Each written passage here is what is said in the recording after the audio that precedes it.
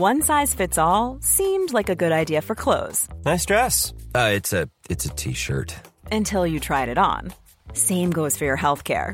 That's why United Healthcare offers a variety of flexible, budget-friendly coverage for medical, vision, dental, and more. So whether you're between jobs, coming off a parent's plan, or even missed open enrollment, you can find the plan that fits you best. Find out more about United Healthcare coverage at uh1.com. That's uh1.com. It's that time of the year. Your vacation is coming up. You can already hear the beach waves, feel the warm breeze, relax, and think about work. You really, really want it all to work out while you're away. Monday.com gives you and the team that peace of mind. When all work is on one platform and everyone's in sync, things just flow. Wherever you are, tap the banner to go to Monday.com. There's never been a faster or easier way to start your weight loss journey than with PlushCare. PlushCare accepts most insurance plans and gives you online access to board-certified physicians who can prescribe FDA-approved weight loss medications like Wegovy and Zepbound for those who qualify.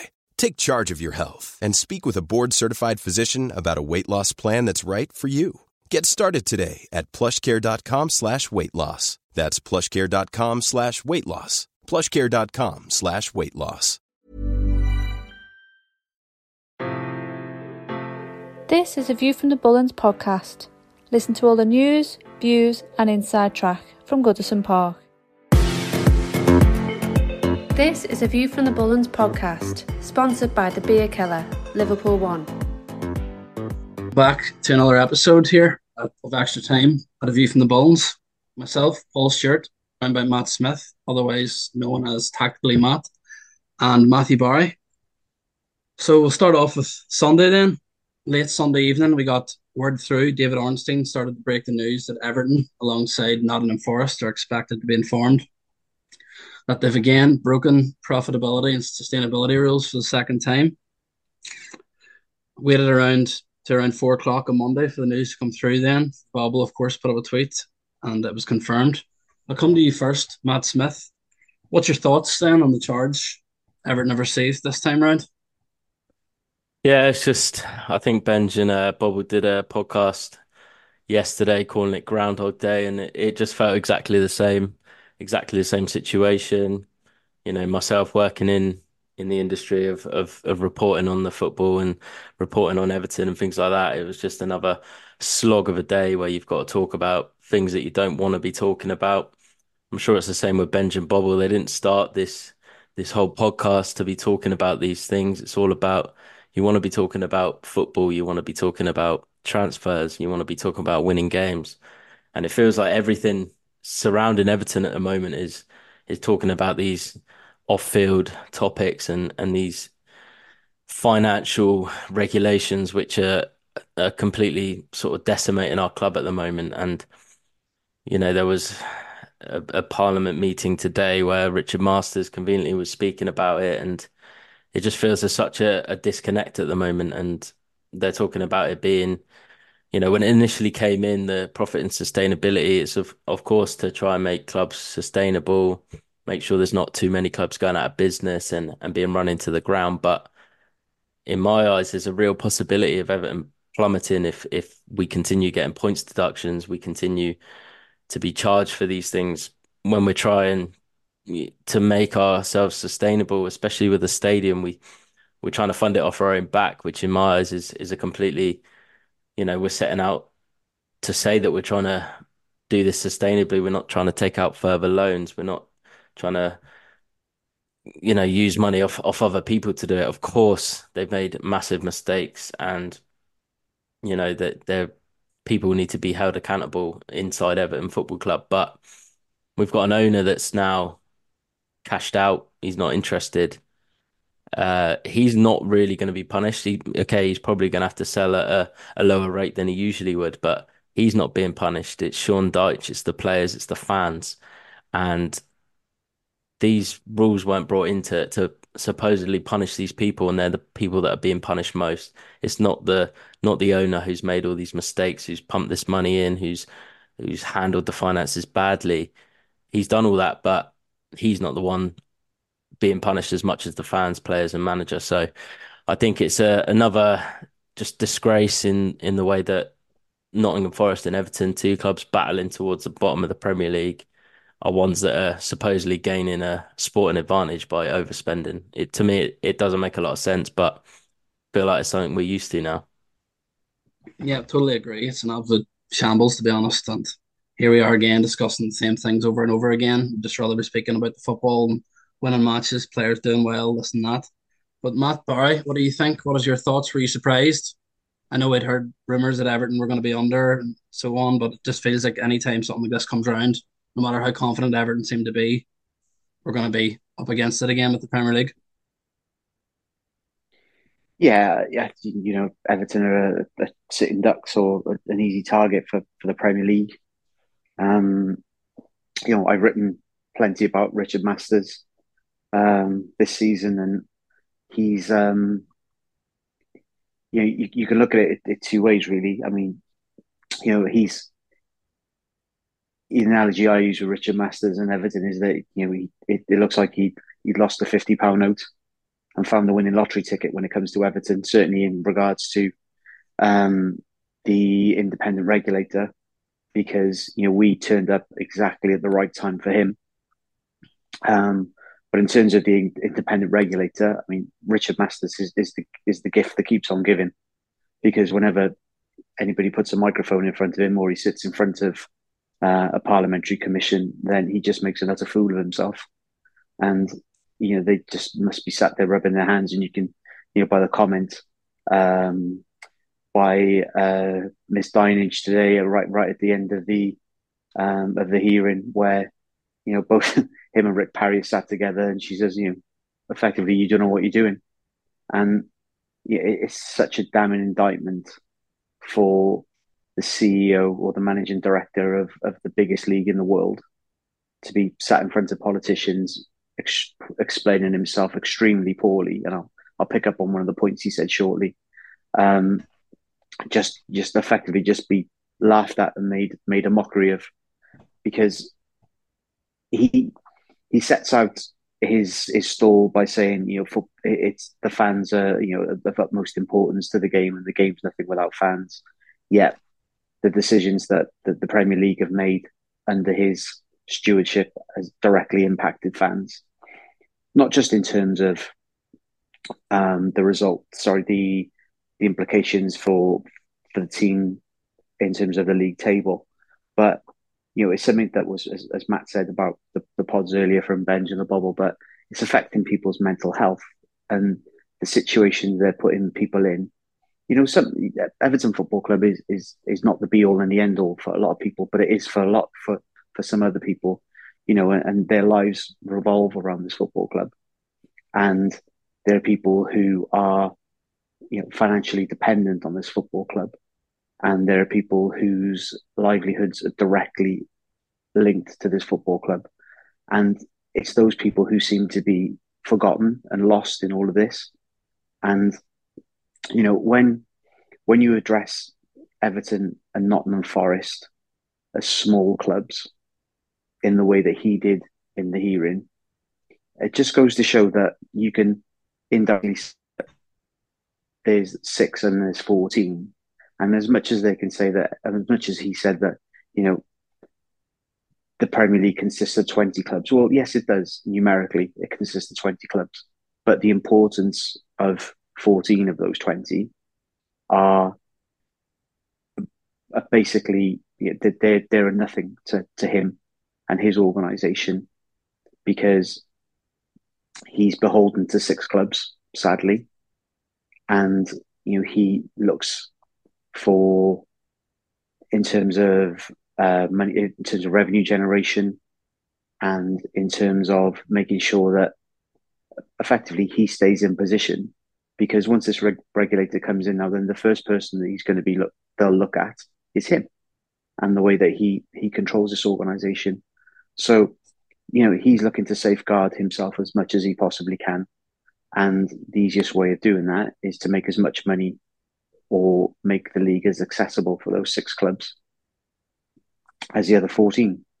One of the other things he said was talking about the independent commission was that the rules were there to be followed. And then about 5 to 6 minutes later, he said that, well, there are no rules really. It's it's more principles based. You just contradicted yourself, and he is sadly the person who we've got so much riding on, and certainly with the takeover as well, is that I think he's shown his contempt for Everton Football Club, its supporters, and whilst he's in position, genuinely, I don't think we'll ever get a fair hearing. Yeah, you're correct there. We'll just go back to that again today. Obviously, he appeared in Parliament and he spoke about the profit and sustainability rules. Thought it was brilliant. Julie Clark, the fan advisory board secretary, was sat behind him with an Everton top on her, with an Everton t-shirt with the badge on. From what I watched of that today from Richard Masters, it nearly seemed like he has put forward a case for there to be an independent regulator with some of the other dross that came out of his mouth. Like you mentioned, calling Everton a small club and refusing to give a date away for Man City's pending hearing. So I'll actually come back to you, Matt Barry. Do you feel like the Premier League actually do they care about the fans? And what did you make of all the comments today? Absolutely not. Parliament. I mean, the first thing is that the Premier League doesn't care about fans because you can see by what today's comments have been. You can see by the way that they're happy to throw clubs under the bus, as in us and Nottingham Forest. You can see by how terrified they are to even challenge 6 clubs. Just the way that Richard Masters, they mentioned Man City earlier on today in the evening, and it was yeah, a date has been set. And you're bearing in mind that a little bit earlier he said how they tried to work with transparency, and he said that yeah, we have set a date for Manchester City, but yeah, we can't tell you that date, or I can't tell you that date. Well, how's that being transparent? I think going forward, certainly with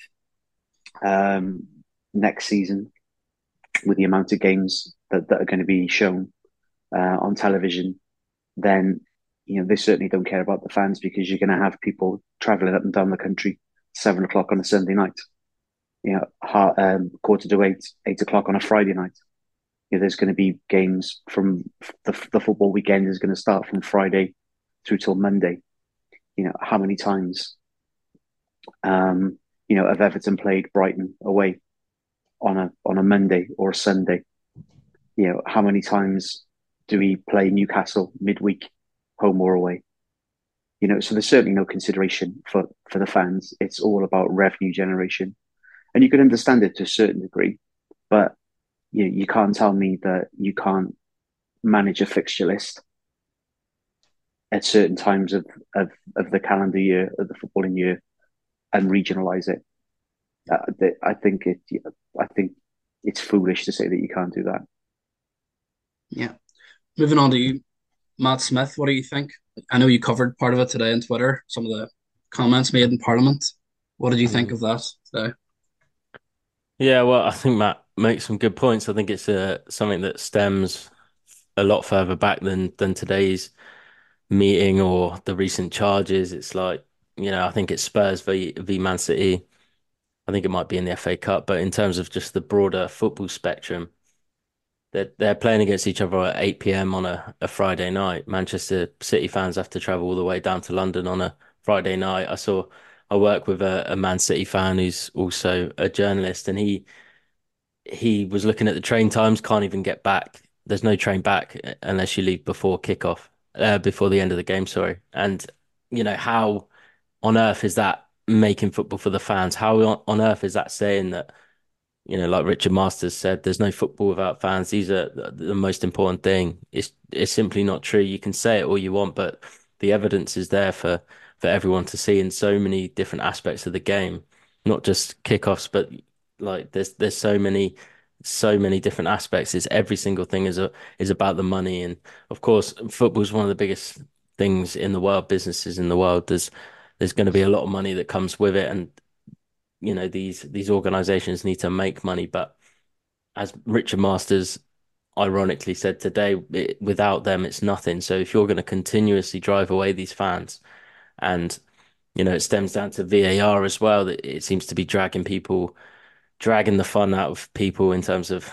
their love for watching football. And I think at the start, a lot of people were saying, yeah, it takes the fun out of it, and maybe a little bit half-heartedly saying that, but people are genuinely concerned about the state of the game, and genuinely not enjoying how football is going. I think they came to the right decision against Aston Villa, for example, in terms of the Alex Moreno goal, which was disallowed for offside. But the amount of time it took to come to that decision, when, okay, you get the right decision, then they were looking at something else afterwards, even though that was all irrelevant because the offside was there. That the next phase of play was completely irrelevant, and they're still watching and overanalyzing for absolutely no reason. And it just, all of these things just spitball together and create this massive wide problem in football. And the fact that Richard Masters can even come out and say that he's that football is about the fans, and he respects that, and he is trying to work towards that, is laughable, really. And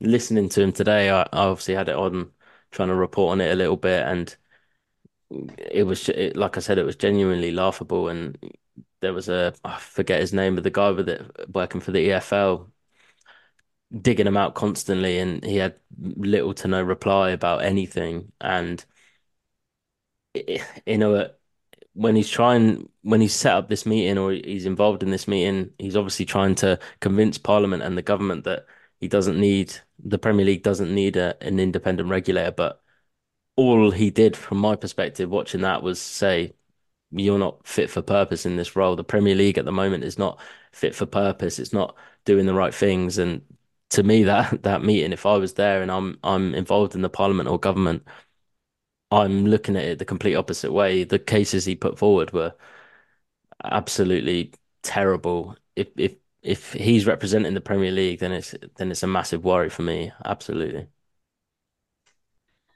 Yeah, funny enough, actually, I'd read something earlier. It was a good point. It's if you look up the most common nickname for the person named Richard, it's actually Dick, and it kind of sums up Richard Masters, what everyone thinks of him right now, because he's going about things the wrong way, and he just seems to have a serious agenda against Everton. But we'll move on away from that now. You'll be glad to hear.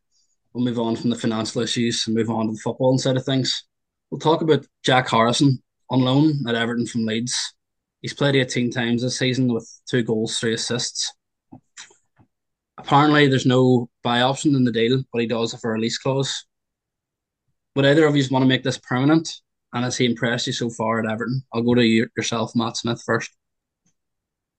Yeah, obviously every deal in football, it's all dependent on finances. And if we're talking about this from a bit of a hypothetical situation where, okay, Harrison's available for a fair deal, not going to impact our finances, and people are going to look at it and go, okay, that's reasonable. No one's going to think we've overpaid.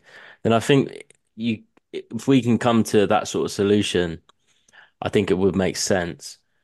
I think if you're Sean Dyche, I think he's genuinely one of the first names on the team sheet, and a lot of people might not agree. A lot of people might think that's not, how they would see it. But in terms of his work rate off the ball, his how he helps trigger the press in when he plays in that number 10 role, which is pretty unfamiliar to him. I thought he's been excellent covering for Doucouré. I think he's so vital to how we play out of possession. Of course, he's not a perfect attacking winger. He's not the type of winger I'd want to see if we're playing, if we're playing possession football, or we're dominating possession with 65%. If I'm a top six side, I don't think Harrison's the right man. But when you're a team that's better out of possession and likes to give the opposition the ball and let them make dictate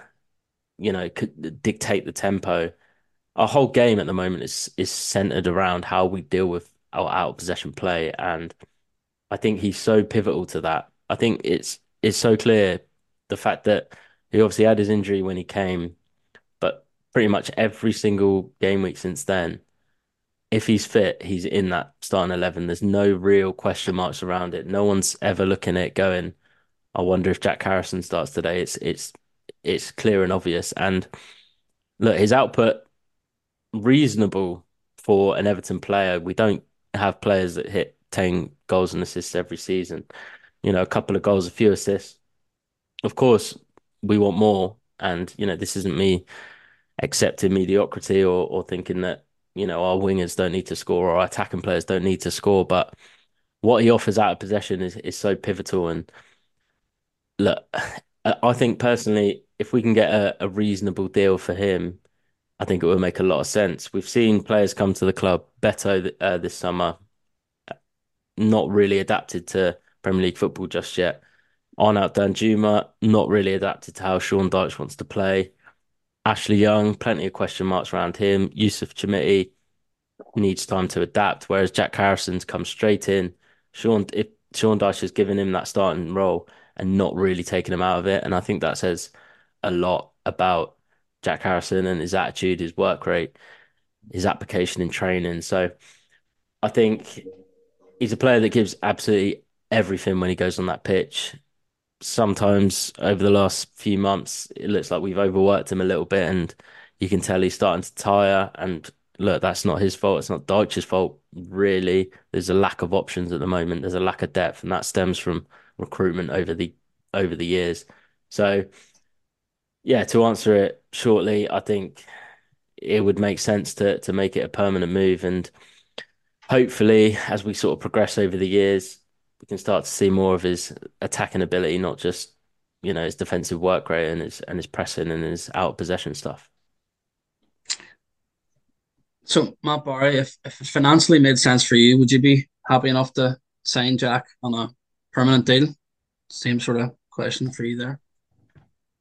Yeah, I would. I think he fits in with the whole ethos of what Sean Dyche wants in terms of productivity, and hard work.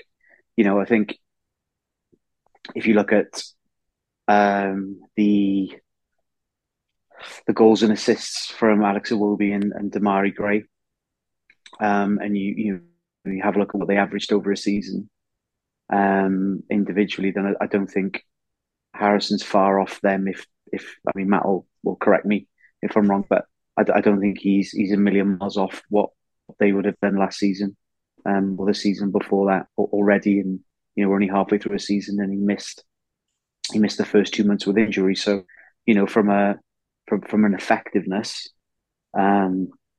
he's already probably justified his signing. He's vital in terms of how Dyche wants to play, as Matt rightly says. I think he complements the right back, whoever's behind him, because he works incredibly hard and he gets back. He's exactly what we've got on the other side with McNeil, and just in terms of work rate. But I think it goes back to one of the topics we covered in the first pod about Abdoulaye Doucouré, and if Doucouré's out of the side, then it's Harrison who's sacrificed to go and play another position. And I think if we can get something sorted out in terms of an adequate replacement for Doucouré, or somebody who can play that role, and we haven't got to tinker with the rest of the side, then I think Harrison would be even more effective. In terms of buying him, I think a lot will depend on whether Leeds come back up next season. I think that if they don't, then I think there'll be a fire sale there, and I think that there'll be a lot of bargains to be had. And even if Harrison does have a buyout clause, then there's a distinct possibility that we could probably get him for less than that, with him being at the club already. Overall, I think he's, as Matt says, I think he's one of the first on the team sheet, and I think he's probably if Dyche is going to stay to the medium to the long term for us, then I think Harrison is an absolutely vital player for him. Hey, it's Ryan Reynolds, and I'm here with Keith, co-star of my upcoming film, If, only in theaters May 17th. Do you want to tell people the big news? All right, I'll do it. Sign up now and you'll get unlimited for $15 a month and 6 months of Paramount Plus Essential Plan on us. MintMobile.com/switch. Upfront payment of $45 equivalent to $15 per month. Unlimited over 40 gigabytes per month. Face lower speeds. Videos at 480p. Active Mint customers by 531.24 get 6 months of Paramount Plus Essential Plan. Auto renews after 6 months. Offer ends May 31st, 2024. Separate Paramount Plus registration required. Terms and conditions apply if rated PG. I'm Sandra, and I'm just the professional your small business was looking for. But you didn't hire me because you didn't use LinkedIn Jobs. LinkedIn has professionals you can't find anywhere else, including those who aren't actively looking for a new job, but might be open to the perfect role, like me. In a given month, over 70% of LinkedIn users don't visit other leading job sites. So if you're not looking on LinkedIn, you'll miss out on great candidates like Sandra. Start hiring professionals like a professional. Post your free job on linkedin.com/people today.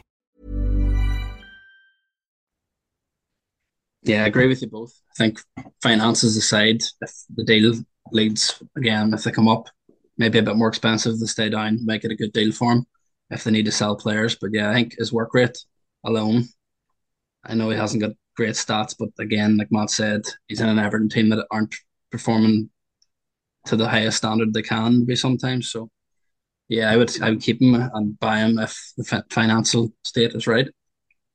Another topic that's been sort of splitting the fan base in the last few weeks, I know Ben, Bobble, and Paul discussed this in a recent podcast, is Dominic Calvert-Lewin and who should be playing up front for Everton at the moment. The weekend against Villa, Calvert-Lewin missed another chance. I think it's his 10th big chance in the Premier League missed this season. My argument for Calvert-Lewin has always been how vital he is, what he brings to the team more than goals. But I think we have to start worrying now that our striker hasn't scored since at the end of October was the last time he got a goal. So we'll come back to you, Matt. Where do you stand with the striker debate between Calvert-Lewin and Beto? Would you give Beto more time now? Would you give him a few games to get up to speed? Or what would you do? Yes, I would. I think there's two things here. Is that Dom's not scoring, and when he went through one-on-one with Martinez, I think if you had to put money on him scoring or missing, I think that you probably err on the side that he's going to miss because he's just got no confidence at the moment. I think it's a risk that Dyche is trying to play him through this sort of barren period, because as Matt said, the type of football that we're playing at the moment, and there's probably one or two chances we're going to get per game, where we can effectively win it, because as we know, if we go 1-0 up, then there's a high probability that we'll win the game. And if it's 0-0 and Dom's got that chance to make it 1-0, then and he doesn't, how does it affect the remainder of the game? How does it affect the team? So I think for his own good, I think he could probably do with being taken out of the firing line for a while. And I think, whilst Dyche keeps him in the side, then, how must Beto be thinking, what have I got to do to get a game or get an opportunity? Because, my direct opposition to start up front just keeps on playing and not scoring and playing and not scoring. So, for Beto's own confidence, you're right, Paul. He needs to have a run in the side, and if he can strike up an understanding and a partnership with Doucouré, then we can't lose, because we obviously know that Dom can play with Doucouré, and if Beto can play with Doucouré, then it only benefits the team. But we won't know until he gets the opportunity. Matt Smith, what do you think? Would you change things up and play Beto, or would you give Calvert-Lewin more chances to try and hit the net and find that sort of confidence that he needs? And from a tactical side, can you see Dyche giving them a chance together on the pitch? Would that be something Dyche would try? Yeah, just on Calvert-Lewin initially, I think I wrote something a few months ago now, maybe 4 or 5 weeks ago, and I said it wasn't really a massive concern to me that Calvert-Lewin hadn't scored in the recent weeks prior to that or the recent months. And in a way, it's kind of changing now. I think at the time, I thought he was playing really, really well outside of scoring goals. I think he was holding the ball up. He was bullying defenders. Even when he wasn't winning a header, he was tussling with a defender so that they couldn't get a clean connection. They couldn't bring it down. And I think that's kind of slipping out of his game a little bit. I don't think we're seeing his overall play being as good as it was at the start of the season. You can kind of excuse missed chances if they're providing a lot. You can, like we've mentioned with Harrison, it's not too much about his production if he's providing elsewhere.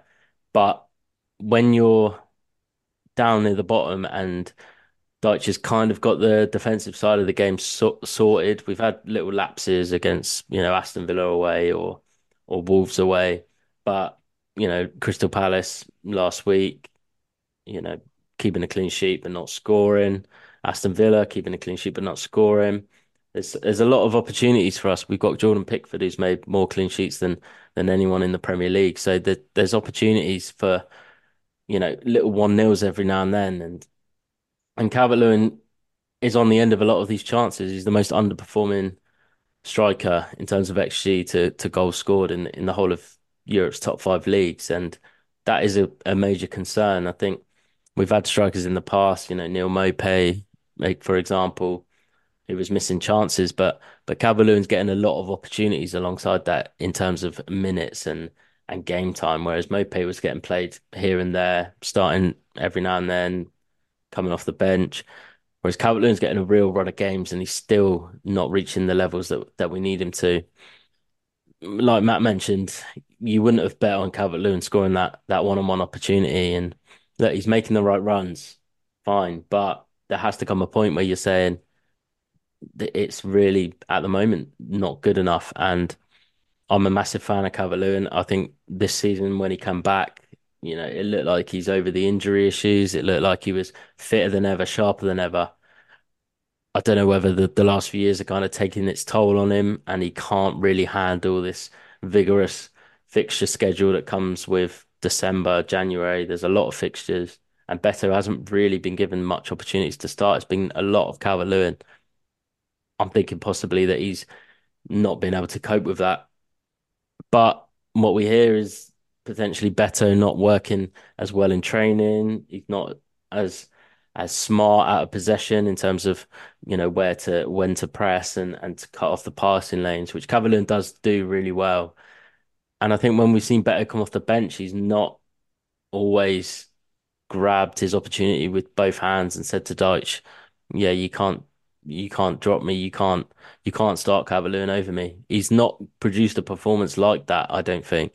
We've seen glimpses, but not a performance where it's like, yeah, he has to start now. I think we've seen that with players. Branthwaite came in, it was like, yeah, he's got to start now. Mykolenko, start of the season, didn't always play, but now it's like, yeah, he's got to start now. Beto hasn't grasped that opportunity with both hands. In terms of potentially playing them together, I think it's something that it sounds good when you talk about it, but if we, a lot of fans talk about how vital Doucouré is to our system. He's not vital just in terms of how he plays, it's the position he plays. So if you drop Doucouré into a deeper role, he's going to be nowhere near as impactful and pivotal to our team.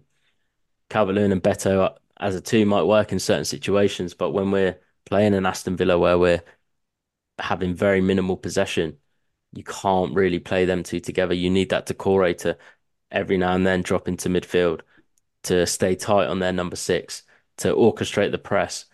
So I don't think it would be the smartest idea to play them two. There might be games where it would make sense, Burnley, Sheffield United, Luton, if we're trying to really go at teams.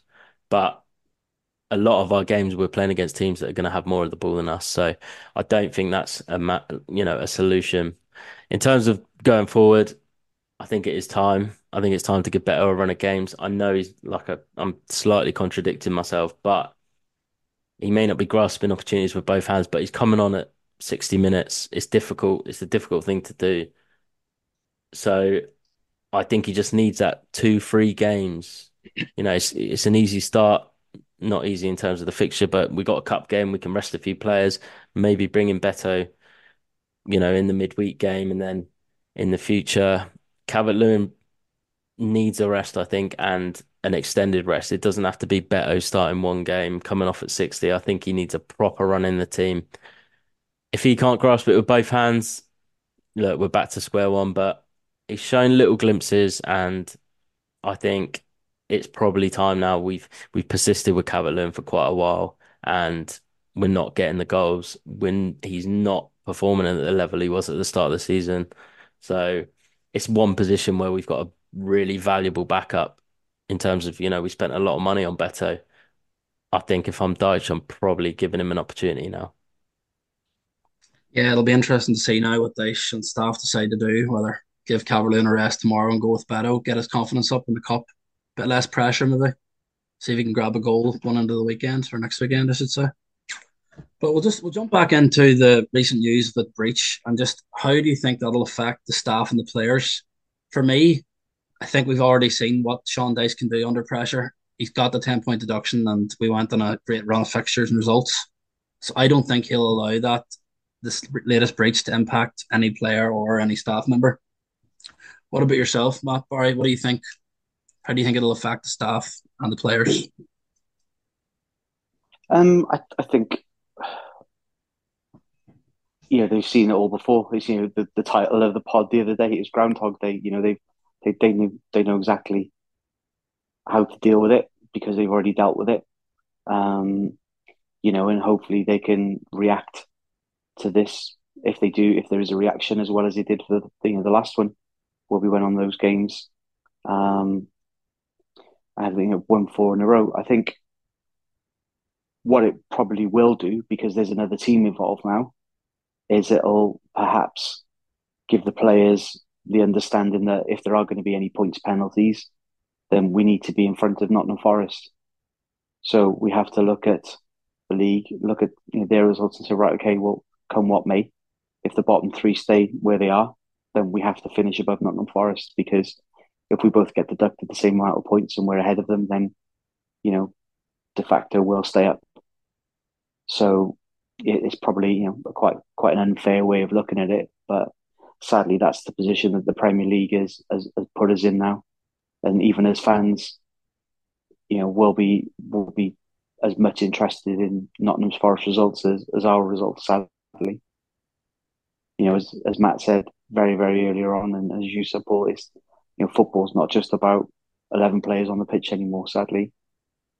This season, we're also looking at lawyers and commissions and protests and things like that. So, for me, let's hope the players are equally as responsive as they were first time around, and we just got to finish above Nottingham Forest. Yeah, it's sad that we're again following all these other clubs' fixtures and results. It's going to be grim again, I think. But Matt Smith, what do you think? Do you think it'll impact the players and the manager, or do you think he'll have everything under control? Yeah, I think Dyche is the perfect manager for this situation. I think with every situation we've seen recently, whether it be Calvert-Lewin's injuries or Dele Alli's situation, he's always removed the noise and focused on the football and tried to take any pressure off the players and not focus on that in press conferences and things like that. He doesn't want to be talking about that. All he's there to do is get results. And, there's people at the club that should be speaking for him. I personally think, in terms of, like, for example, today getting asked in press conferences about the deduction and the finances and the takeover, that's not his job. He's a coach, he's a manager. He's not in control of the whole club. So yeah, I think he's the ideal man to take away all the noise, focus fully on the football, and just every match day try and get 3 points. Don't worry about what's behind us, what's in front of us. Just try and get that 3 points on the day. Yeah, I agree. Hopefully we can kick off tomorrow with a win in the cup and get a bit of confidence back in the team. But that's all we have time for. Thanks for listening. We really appreciated all the feedback from the last episode. If there's any other topics you'd like us to discuss in future episodes, drop a message to the Bullen social media pages or contact any of us directly. Stay safe, take care, and up the toffees.